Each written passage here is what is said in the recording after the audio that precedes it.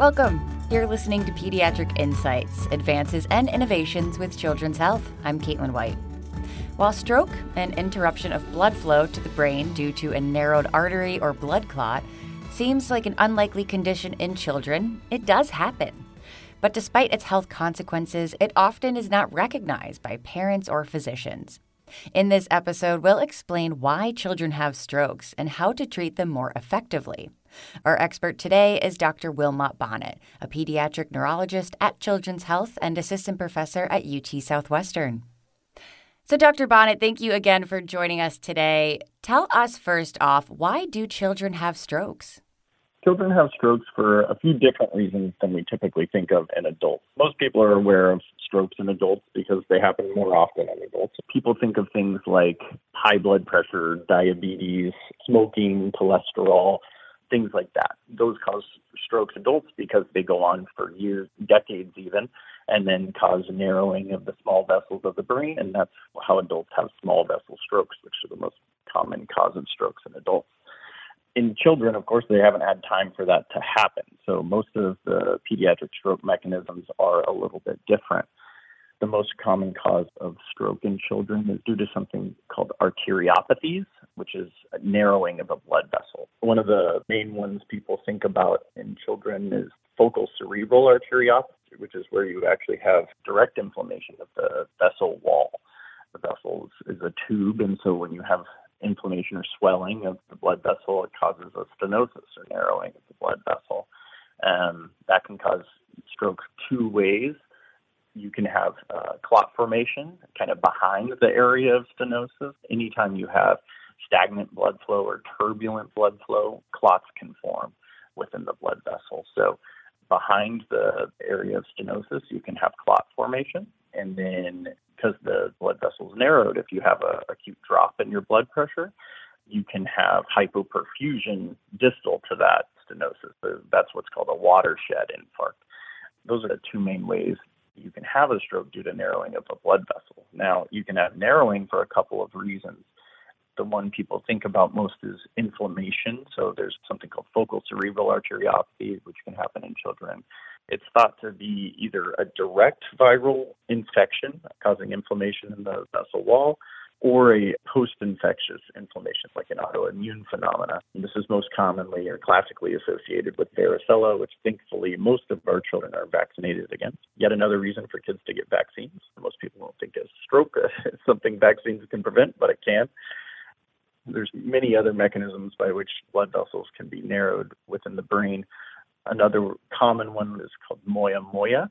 So that's actually chronic. Instead of inflammation, it looks like it's fibromuscular narrowing. We're not exactly sure why, but it's chronic narrowing of the distal internal carotid artery. It's usually bilateral. It happens in kids with sickle cell disease or trisomy 21, and those kids are at risk for multiple strokes over time if that's not caught. Another common cause of arteriopathy is actually trauma, so things like dissection, which is a tear in the vessel wall. That can usually caused by forceful turning of the neck, which unfortunately in children can happen doing things like falling off a trampoline, playing football, going to the chiropractor, which outside of the chiropractor is kind of the fun stuff that kids want to do, wrestling. And so we have seen that in children before. The other big category of stroke in children is cardioembolic stroke, so strokes coming from the heart or clots coming from the heart and causing stroke. Now, I mentioned that clots can form anytime there's turbulent or stagnant blood flow, and anytime you have a structurally different heart, blood flow is more turbulent. There are either areas of the heart where the blood is sitting around and you're at risk for clot formation with blood that's not moving, and then blood that's moving in a turbulent fashion, which I always say like rapids in a river, that also can predispose to clot formation. So any structurally abnormal heart can cause clot. Now, this is rare, but when you work at a place like Children's with a big cardiac surgery center, we see a lot of kids with structurally different hearts that have to come in for cardiac surgery. In general, children that have stroke have multiple risk factors, and so a lot of times if most kids with structurally different hearts or congenital heart disease don't necessarily have strokes, but if they have another risk factor at the same time, like having a lot of inflammation, that may set up kind of the perfect storm necessary to create a stroke in a kid. I mentioned kind of the other big category of risk factors in children, which is a hypercoagulable state. These can be transient, like I mentioned with inflammation, times in which the blood is more likely to make a clot. And then there are some families that actually have genetic risk factors or genetic changes that make them more likely to make clots. And in children, even in adults, a lot of these things like factor V Leiden are known as causing venous clots like DVTs and maybe even a pulmonary embolus.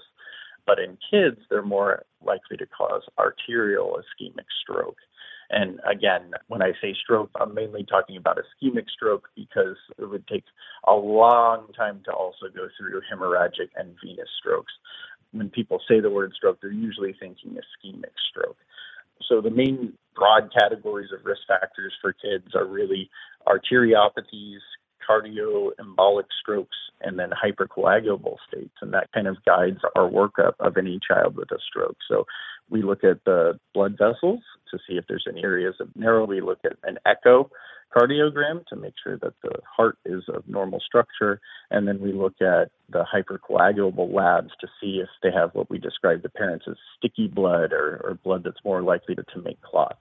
It's important to recognize that most kids that have a stroke actually have a couple risk factors. So we have to check all these things for each kid that has a stroke. Because a lot of times, most kids, even with congenital heart disease, most of them don't have strokes. So a lot of times they have to have other stuff going on that causes the stroke to happen. Now, are there certain pediatric populations that are more prone to strokes? Yeah, the kids with congenital heart disease is certainly one. As I mentioned, I think the other big population that people think of is sickle cell disease. So children with sickle cell disease, their cells are shaped different. So they have trouble getting through the very small blood vessels all over the body, but also including the brain. So they actually have a pretty high risk of stroke, some of which are silent. So we actually do MRIs on these kids. A lot of times we find strokes that no one ever knew about. So sickle cell is a big population that's at high risk. Congenital heart disease, as I mentioned, and then there's even trisomy 21 for various reasons. They have heart issues and they can have hypercoagulable states. What are the symptoms of a pediatric stroke? What can we look out for? Right. One important thing with stroke is that it should be acute onset. In general, it's a little more difficult in children because they can't communicate, especially the little ones can't necessarily communicate that stuff to us as well. They may not recognize the fact that their arm stops working is a big deal while they're playing with blocks or doing whatever they're doing, right?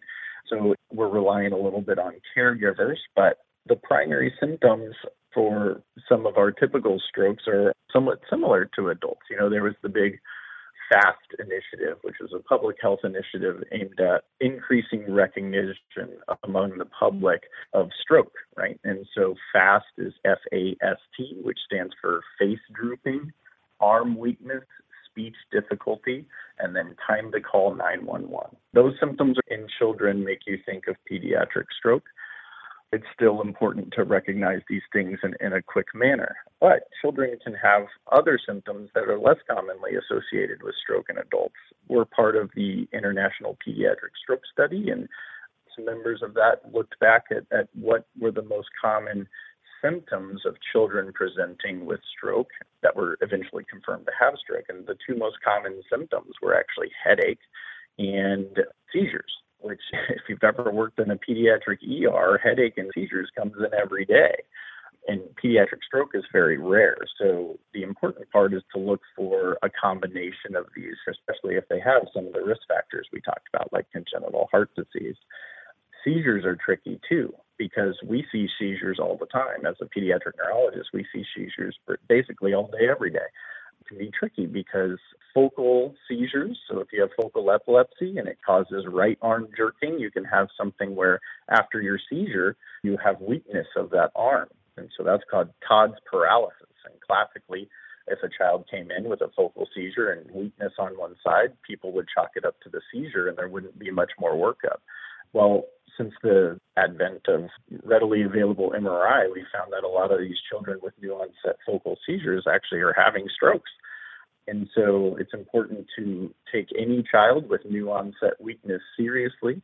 They will require an MRI to help rule out stroke, because there are things we need to do if a stroke is there to help prevent further strokes. The other thing is that the FAST, face, arm, speech, time, that really only talks about strokes in the front part of the brain. Strokes in the back part of the brain are more common in children, and they can present with just altered awareness, headache, vomiting, and vertigo, like imbalance. And so those are kind of more non-specific things, especially in a toddler. Viral gastroenteritis could look like that. So if a kid's very altered and can't stand up, even in the setting of throwing up, even if you think that they may have a viral illness, you should be thinking of doing some brain imaging, because it could actually be a posterior circulation stroke. So that's important to recognize. This kind of leads me into my next question, but why are strokes so hard for physicians and parents to recognize? Well, so in adults, the most common cause of an acute neurologic syndrome, acute weakness or acute altered mental state, is stroke. Whereas in children, it's only about 30 to 40% of the time. So it's very rare. And conventionally, people just don't usually think about children as having strokes. But the other thing is, kids can't tell you. A 4-year-old may not be able to tell you that his arm is numb. He may say it tickles or something like that, and that's kind of hard to parse out. The other thing is that, let's say you look over at your 4-year-old and he's not using his right arm. Well, not using his right arm is usually due to something other than stroke, right? The most common thing is usually like arm pain or arm injury. So you can have nursemaid's elbow. You could even have like a broken arm. And so we've actually had kids that had stroke, but the first study done was actually an x-ray of the arm. We've had that multiple times.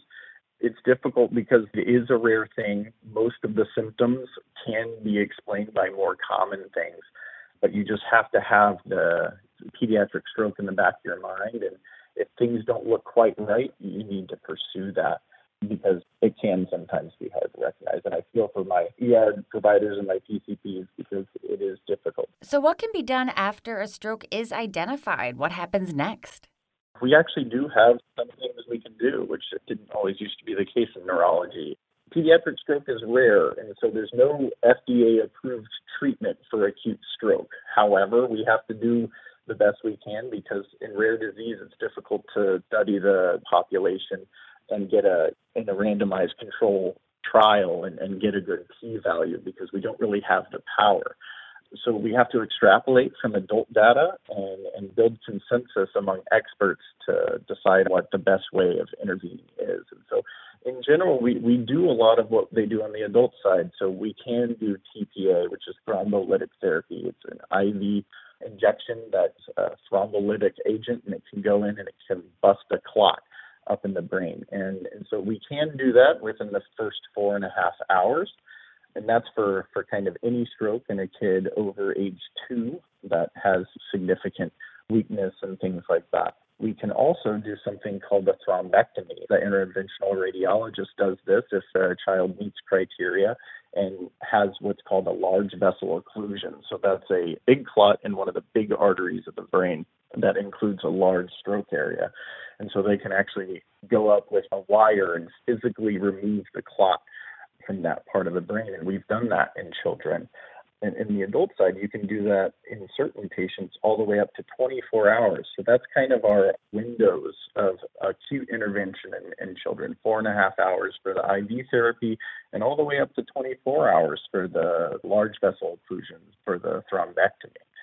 That's what we can do acutely. Not all children will meet our specific criteria for that intervention. And we have kind of a higher bar because luckily, in general, kids do better after stroke than adults. But after that acute intervention, we have to figure out how best to prevent a further stroke. So that's why we do that workup with the vessel imaging, the echo, and the hypercoagulable workup. And then we decide whether or not we're going to put them on either antiplatelet therapy with aspirin or anticoagulation with something like heparin, Lovenox, Coumadin, something like that. Usually we have them on anticoagulation until we figure out exactly what may have caused the stroke. Again, because many of the risk factors that children have actually require anticoagulation for secondary stroke prevention. We usually have them on anticoagulation for a few months and then eventually transition back to aspirin. Can you tell us a bit about the Pediatric Stroke Clinic at Children's Health? Absolutely. So the stroke team is made up of myself. I'm new faculty here, and Dr. Michael Dowling, he's my mentor. We make up the children's acute stroke team. We have a multidisciplinary clinic with hematology, and it's actually in the hematology clinic in the children's main hospital. We usually see our pediatric stroke patients there 2 to 3 months after they get out of the hospital.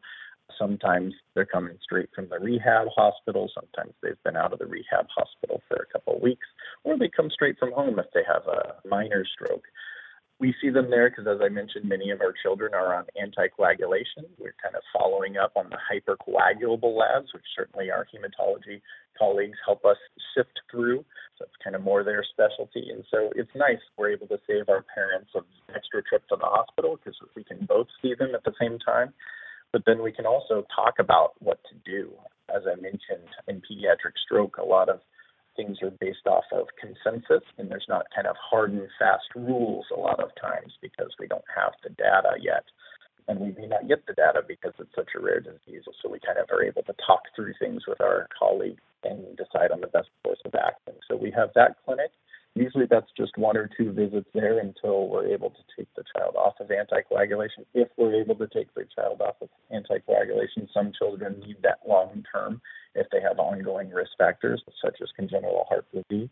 It's been delayed a bit by COVID, but we're going to have a longitudinal pediatric stroke clinic that's multidisciplinary with physical medicine and rehab, and this will be for kids with more severe strokes and ongoing rehab needs. And we'll see them together actually over at Cityville, which is very close to the hospital and the physical medicine and rehab clinic. And again, it's about saving visits to the hospital, especially in these kids where they've had more severe strokes. It's harder to get them out of the house and transported so we can save them a trip. But then we're also there to discuss other considerations. Post-stroke complications are common, and so a lot of children that have had a stroke have issues with seizures, have issues with spasticity, stiffness on one side, which is one of the things that the physical medicine and rehab doctors really focus on, and things like dystonia or movement disorders. And so we'll be there to kind of help discuss how to treat kids with those issues in their same visit. So we're planning on getting that off the ground here pretty soon and to be able to follow kids for a longer period of time. Wrapping up here, doctor, what message would you like to send to physicians about strokes in kids?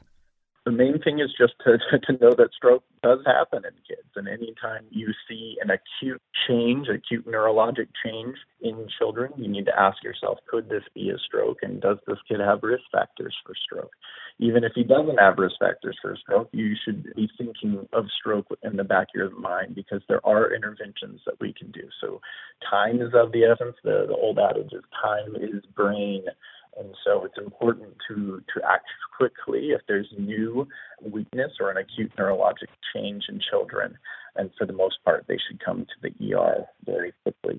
And then, of course, we're available. One of us is always on call for pediatric stroke. So if there's ever any question, they can always call the neurology on call, and we can help guide treatment decisions and things like that if there's concern for stroke. Well, thank you so much for joining us today, Doctor, and doing this important work at Children's Health. And as always, thank you for listening to Pediatric Insights.